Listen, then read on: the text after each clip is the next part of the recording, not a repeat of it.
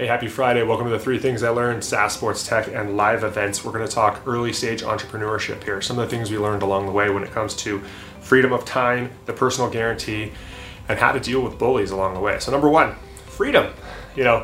When we talk to people about starting their own business, overwhelmingly one of the reasons people talk about is freedom. They want to be able to do what they want, when they want to do it, because they are their own boss. I got news for you. Unless you're independently wealthy, you're not going to be your own boss. You're going to have banks to report to. You're going to have auditors to report to. You got to turn things into the IRS and the municipalities on time. If you want to have happy customers, you got to answer them. And when your staff doesn't answer them, guess who's next? You are.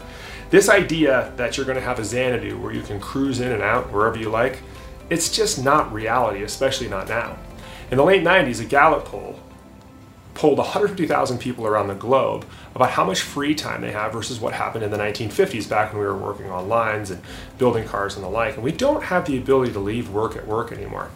That's amplified significantly when you're the entrepreneur and you're the last line of defense. So this idea that you're going to be able to cut out on a Wednesday and hit the lake, I would leave that at the door. You're going to have freedom of ideas. You're going to have freedom of purpose. You're going to have freedom of what you want to pursue. And that's worth so much more than freedom of time. That's number 1. Number 2, the oh so terrifying personal guarantee. The personal guarantee, it's the least of your worries. I saw this great tweet the other day, which brought us back to our early days and the fear that we had around that personal guarantee. And that's how you have to guarantee your loans, your bank accounts, your credit cards, your office, all the different things that you're signing up for in order to start your business.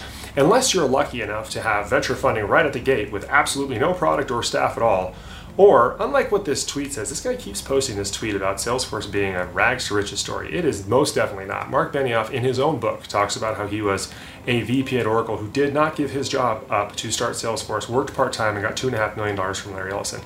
That aside, if you're not Mark Benioff, and he's a wild success, and you're more like the rest of us, you're going to have to stare that personal guarantee right down the barrel.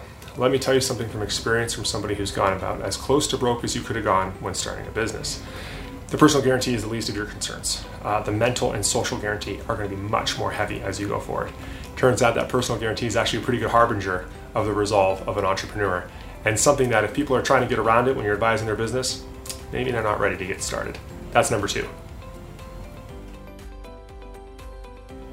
And number 3, and this will come up if you're going to disrupt the big companies, from J.D. Rockefeller, what do I care about the law? And I got the power. Rockefeller has a number of ends justify the means quotes. You can see more of them when you watch The Battle for Uber, currently on Showtime, or Bad Blood, the HBO documentary of Theranos, or Smartest Guys in the Room, or even the fictitious Billions, or, right? All these things remind us that people will do just about anything to look out for themselves, especially the incumbents. And if it works, that confirmation bias and that willingness to cross the line even further only ratchets up a little bit.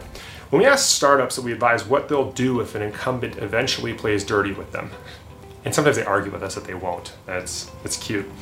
They usually answer with something like, they won't because it's illegal. As Rockefeller pointed out, they don't care. The follow-up is then, well, if they do, we'll sue them. Trust me from experience, kids, they don't care about the law or the lawsuit, because that takes 2 to 4 years these days before you're going to see anything, and it's quite expensive. So you better have the stomach for it. And I'll add a little editorial. If you do have the stomach for it, and it is a situation you're very confident, it's quite the ride. That's it for the 3 things this week. We'll see everybody next week.